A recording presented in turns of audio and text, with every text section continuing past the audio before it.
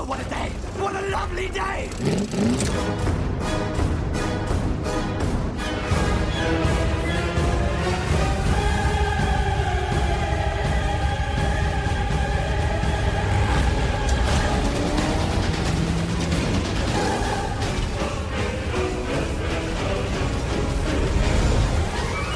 Welcome to the Mad Max Minute Podcast, the daily podcast where we break down Mad Max 1 minute at a time. I'm Rick. And I'm Julia. And today we're talking about minute 44, which begins with Goose lying in tall grass, and it ends with Goose's friend Midge lending him his ute.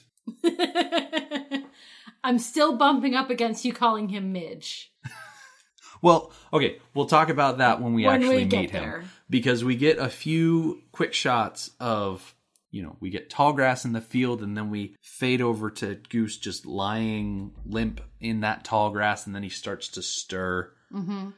Quick interjection. Did you get a sense of passage of time? I did get a sense of that. Like as if he he's was been lying there for a while. For a while, yeah. Yeah. And if not unconscious, then at least, Dazed. Dazed. Absolutely. I gotta say, all told, when you really look at it, and I feel like we might have covered this a bit yesterday, I don't think... the crash was really all that bad on Goose. I feel like it was harder on the motorcycle than it was on him. Yes. I mean, granted, it's not going to do his bum knee any favors. Mm-mm. I mean, the fact that he, I guess, broke it in the first chase, and now he's flown off his motorcycle and landed in the grass after this crash, like, it's not gonna help it heal faster. And if anything, it probably redid some of the damage that he initially had done. Yes. But it doesn't really matter. No. It's not like that's going to come into play too much. Nope. But we get this nice shot, once again, of the tall grass, and all of a sudden we see Goose standing up and he's just clutching his helmet, and you get this sense that he's just groaning, because I'm sure he's very sore. Yeah, I don't like that. No? No. Okay, so wearing a helmet, and you put your hands on your helmet, they're very separated from your head by several inches. Well, maybe not several inches, but by a couple of inches. So if your head is hurting or you're dazed, putting your hands on your helmet doesn't do anything for you. It doesn't satisfy the need of, grounding yourself, putting your hands to your head, which is the sensation that you're going for. Yeah. So I never understand it when... But if you're dazed... when people interact like with their helmets in that way. And it's not just this. Like, all over cinema, people interact with their helmets in that way. And it never makes sense to me. The whole idea of holding onto your helmet is just steadying your head in its entirety. Because when you're dazed, you get that heavy head sensation. Mm-hmm. Where you start feeling off balance and you just need to hold on to something to keep your head from spinning. And so, yeah, he doesn't have his hands on his actual face and he's not holding his temples or anything like that. But at least he's holding on to something that is also holding on to his head so he can keep those stars and birds from throwing him off balance. I guess so. Those Looney Tune things that show up whenever someone hits their head really hard. I'm kind of surprised, and maybe this is a safety thing, I don't really know, but I would have thought that the first thing he'd do is take off his helmet. But maybe it's a safety issue. Like, don't whip off your helmet. Let's say, at this point, crash. I don't know. At this point, taking it off, leaving it on, I'm not sure it makes that big of a difference. Yeah, so I would have taken it off. I don't think he's really thinking at this point. His main thing is, now that he's standing up, he needs to go over to his motorcycle and radio this in. Yes. Which is exactly what it is. He kind of unsteadily stumbles over to his motorcycle, and we start to hear dispatch again. Now that we're not... Of course we do. Now that we're not driving at 80 miles an hour, yes, we can actually hear what they're saying.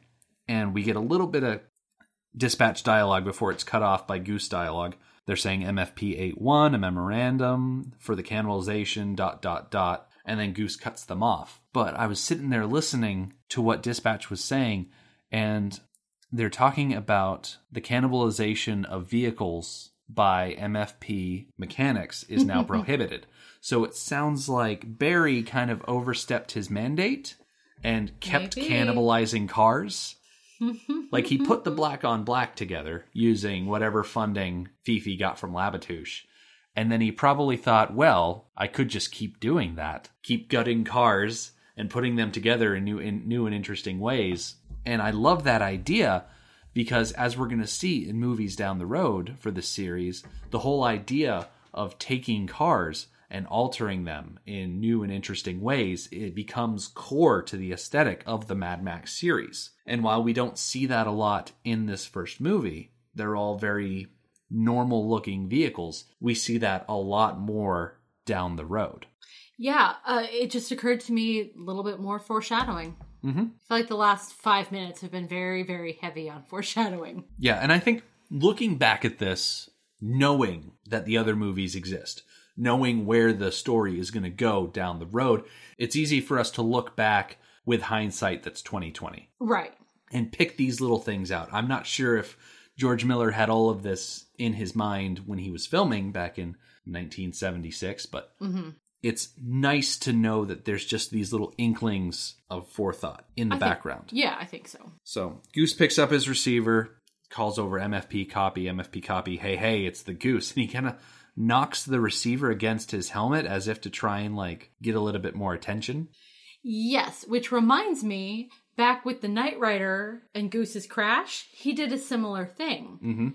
Banging the receiver against, I think it was his windshield. Yeah. That time. Like trying to get their attention when that's not how it works. But in pulling the receiver to bang it against his helmet, we realize that the cord is no longer attached to the bike. Now, the question is, was it the crash that disconnected the cable, or was it Johnny who, while sabotaging the bike, reached up and just kind of popped it out? I like to think that it was Johnny because, I think partly because I want to know what Johnny did. Yeah. I want some clarification, some concrete evidence of what is actually going on. And I like the idea of Johnny being intelligent enough to go, hey, I'm going to cut the cord so that he can't call for help. Because it's brilliant. Yeah. That way, if you strand him, like we mentioned, was it yesterday or the day before, if he trips the brakes in a place where he's not careening out of control, if he just gets stranded somewhere, at least then he can't say, hey, come pick me up, my brakes are locked. Right. Or anything like that. He has to hightail it back to civilization. Yeah. Which is exactly what he has to do. It's a way to isolate him so that they can, pick him off. Yeah. Which is interesting. So let's say that it was a backup plan. Mm-hmm. If he does survive the crash, well, now he's isolated and he has to hightail it back to civilization. They didn't really take advantage of that. Oh, no. The whole plan. He was on his way safely in a truck back to civilization by the time they encounter him next. Yeah. So they had all the time that he was walking from the scene of the crash to where he gets the truck that they could have done something. Yeah, the whole plan of sabotaging Goose's motorcycle and causing him to crash, it's very confusing because I'm not quite sure how this plan is supposed to progress. Mm-hmm. Based on what we see in the movie, it all seems a little too convoluted, to tell the truth. Yeah. And we're definitely going to get into that tomorrow. Yes. Because that's when we see part 2 of the plan go into action, and then next week we see part 3. Yeah. Which is where things really heat up. Yep. Bwah. So the radio doesn't work. Well, the radio half works. It's receiving, but it's not sending out. Right. So Goose decides that the next best thing to do is just to go find help elsewhere. Mm-hmm. And he ends up on his post one night stand walk of shame. Just not for the reason that most people have a post one night stand walk of shame. Right. Now, this is where I think we could have spent 15, 20 seconds emphasizing the distance he had to travel. Yeah. I think we could have saved 15, 20 seconds from watching the motorcycle drive down the road and shown it here, giving us like a mini montage of information on how far he had to walk to find anybody who could help him. I think it would have been very effective. Because we do get the sense, by the time we see him walking, he's kind of shuffling a little. Yeah. He looks tired. Yeah, he looks very tired. And he's probably sore as well. I would have appreciated taking time away from the wordless motorcycle ride to tack it on here to show him, instead of just walking into the sunset, maybe include a shot of him walking past a little sign that has like a telephone emblem on it with an arrow and like a kilometer rating to say that, okay, well, he's got to walk this far to find a phone. And then we can cut straight to this next shot that we have of Goose's friend showing up with a truck. Yeah. So that way we get a little bit more thing. Okay, well, he's going to walk this distance to find this commodity to, as we find out, call up his friend Midge, who's going to show up and come help him. Like, I feel like that would have added to this scene and taken away from a minute that just drug on way too long. Yeah. I think it dragged on. Dragged on? I think Drug so. on? Dragged on? I think it's dragged on. English is hard. Yeah, no kidding. Because I could swear up and down this guy's name is Mitch. Yep. Because Goose actually says it rather clearly. Oh, Midge. Yeah. But my brain translated it from Australian accent to American accent, and I heard Mitch. Yeah. My notes, I typed them up on the computer, and it auto-corrected Midge to Mitch. Which I feel is very validating for me. It's incredibly validating. So, like we've been saying, we get introduced to Midge in this minute. So, after Goose does his little walk of shame, the next shot we see is this red pickup truck with the bike loaded up in the back of it, and it's Midge and Goose, and he says, you're a lucky boy, not even road rash. And it's like, well, of course there wouldn't be road rash. He didn't actually hit the road. He hit nothing but soft grass. It's probably the only thing that saved his life. But Goose takes this opportunity, turns to him and says, hey, Midge, don't ride off the goose until you see the box going in the hole. And I heard... Not having the script, which I know I could go get the script, I just haven't. Because I have you. I heard, don't ride off the goose till you see the fox go into the hole. Right. Which still works. It's a completely different image, but still works. Yeah. Because the way you heard it, the idea is like, okay, the goose gets attacked by the fox and the fox drags the goose into its hole. Yes. So it works. Whereas in the actual subtitles, it's, until you see the coffin going into the grave. Which works much better. Yeah. And actually, after you told me that it was box, we watched the minute one last time. Totally heard box. That's just like one of those things where you can see a video of a mouth. And if the mouth is saying box or fox or anything that sounds like that, as long as it's got a consonant followed by ox, they can play whatever word they want, and the mouth will just appear to be saying that word. Yeah, that's the whole principle behind the bad lip reading series. Exactly. That's why it's so much fun. It's so much fun. But real quick, I would like to question how they got the bike into the truck. So, on the one hand, it's not that big a bike. It's not that big of a bike. Yeah. But at the same time... There's only two of them. Goose is recently injured. We don't get a really good... We don't get a really good idea of all the commodities that they have in the back of that truck, though. Right. I wonder, now, when he came upon the truck, did he come upon the house where Midge lives, and therefore the truck was there? Or did he happen upon him, like, driving on the road? I'd like to think that Goose got to a point where he could contact Midge. Got to a point where he could contact Midge? Like How? Like a phone booth. It's 1976. There are phone booths. Yeah, we've seen a phone booth, and the cord was cut.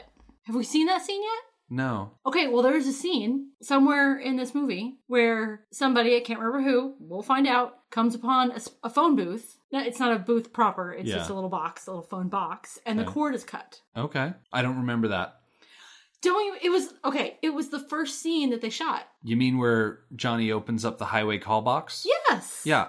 I feel like Goose could have just found a highway call box, unlocked it because he's a cop and has keys, called up his buddy Midge, say, hey, I need to borrow your truck. And then Midge is like, all right, where are you? Okay.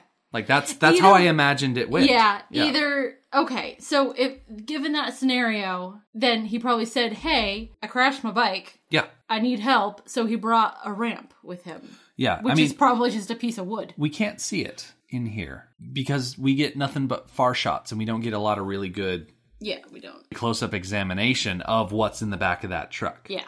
By the time we see them, they've already loaded it up. All the behind-the-scenes stuff is hidden away from us. It felt jarring. Like really quick? Yeah, like it was too quick. Yeah. I know movies, you gotta move quick. There's a lot to cover and all of that. But it felt too quick. Yeah. Like he's walking down the road and bam, he's got a truck. Bike is already in the truck. Yeah. Almost like we could have stolen 30 seconds from another minute and put it here for more background. This. Yeah. Okay, and what is it? So Midge says to Goose, I don't have the exact line, so I'm paraphrasing. He says how lucky he is, not even a little road rash. Yeah. And like I said, there wouldn't be. Right. But given that we jump in on the scene, the bike is already loaded and they're like wrapping up their interaction and he's just now commenting about his lack of injury. That feels weird too. Like, wouldn't that be the first thing that he comments on when he first meets up with Goose? He might. This whole conversation, this whole scene that we didn't get to see. He might be commenting more about the motorcycle because motorcycles can get road rash too. Right. You know, you get scratches on the paint and everything like that. And Midge is probably just noticing, oh, hey, there's not really a lot of scratch, you know. On the bike. Because it flew into grass too. Yeah.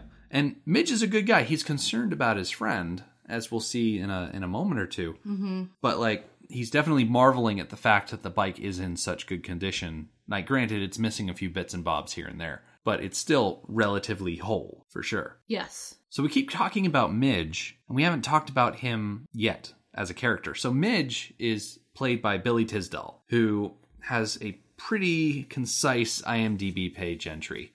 His top 4 is kind of his only 4.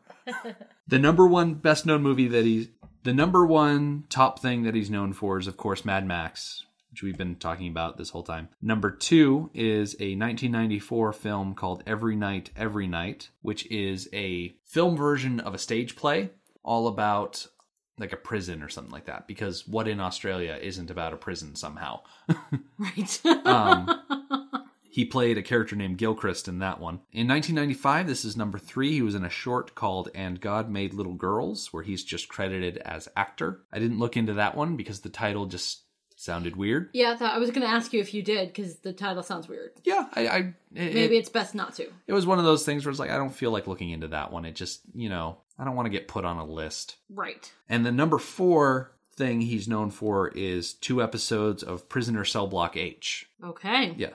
What little I read about Every Night, Every Night, it kind of seems that production kind of references back to the jail in Prisoner Cell Block H, but I wasn't going to read that close to really distinguish it. Okay. Because Tisdale doesn't really have an extensive IMDb page. He doesn't even have a full bio. It's very sparse. And I searched him on Google and really didn't find much of anything to expand on that. So it is what it is.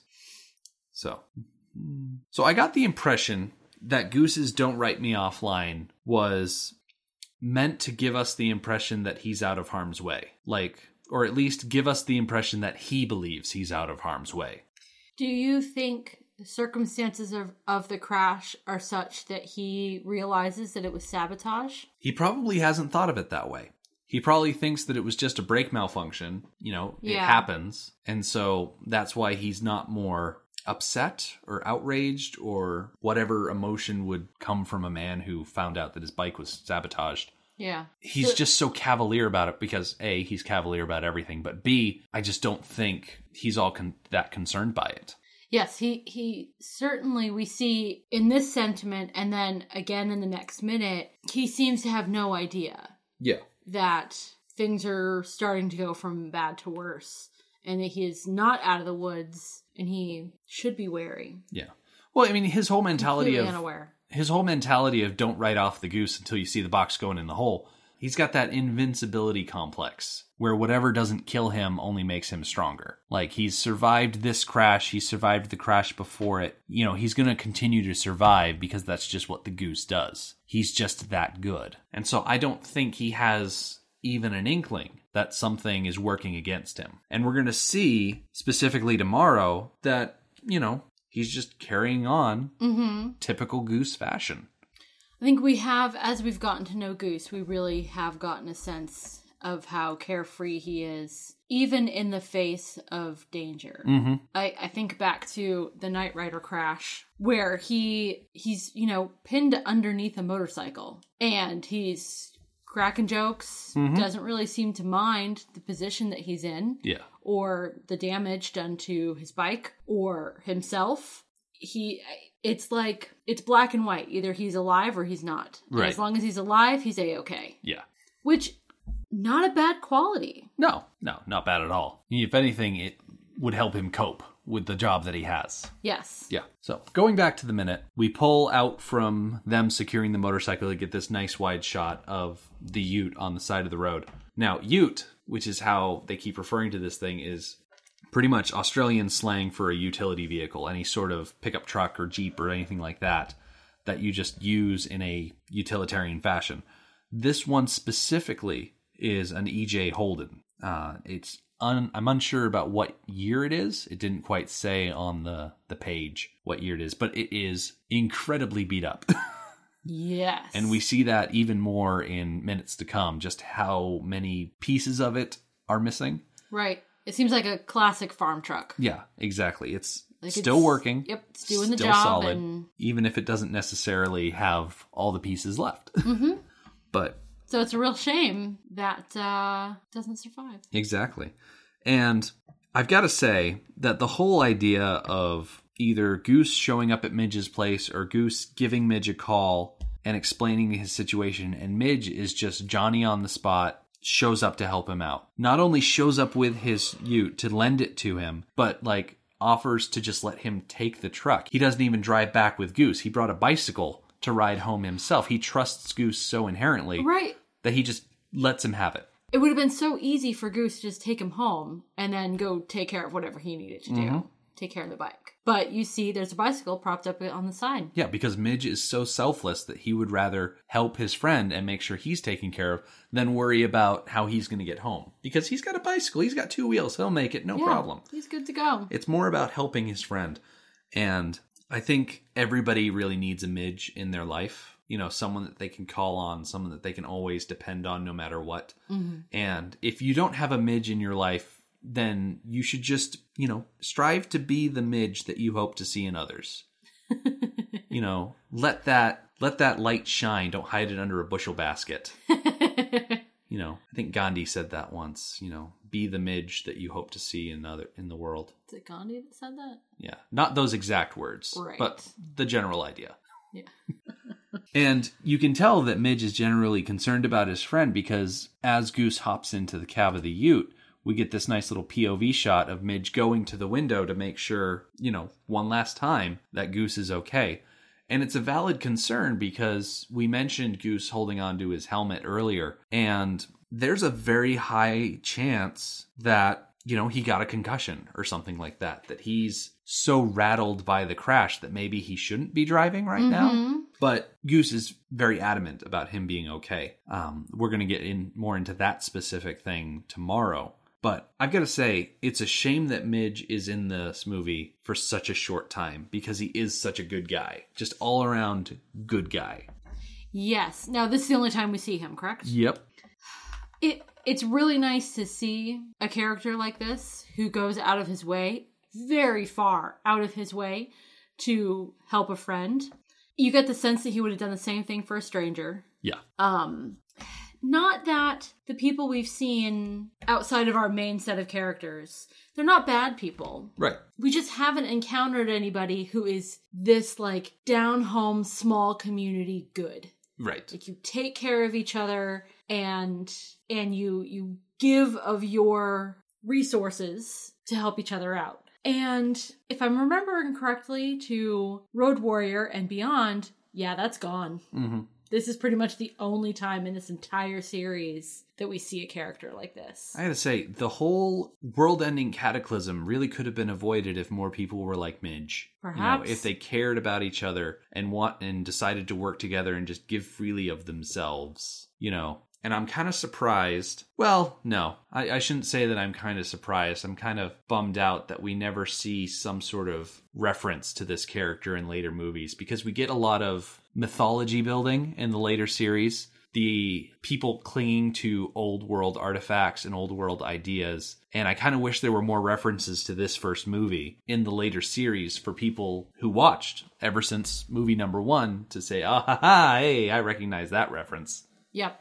And it would be just a little thing, just a little, some guy maybe like in Bartertown or something like that, holding up a book and talking about, the teachings of Midge. It'd be a fun little Easter egg, and I don't think we ever get anything like that. Nope.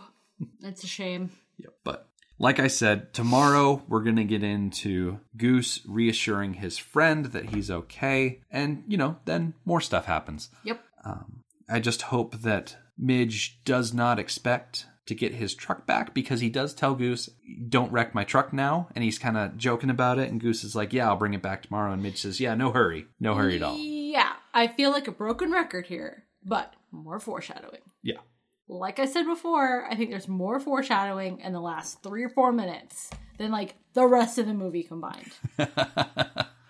Yeah, we definitely do seem to be calling a lot of that out. Yes. For sure. So, in the meantime, our website is madmaxminute.com. You can follow us on Twitter at madmaxminute and like us on Facebook at facebook.com/madmaxminute. Thank you for joining us for Mad Max Minute number 44. We will see you tomorrow. Motorbikes and leather men, take me to the edge of the dream.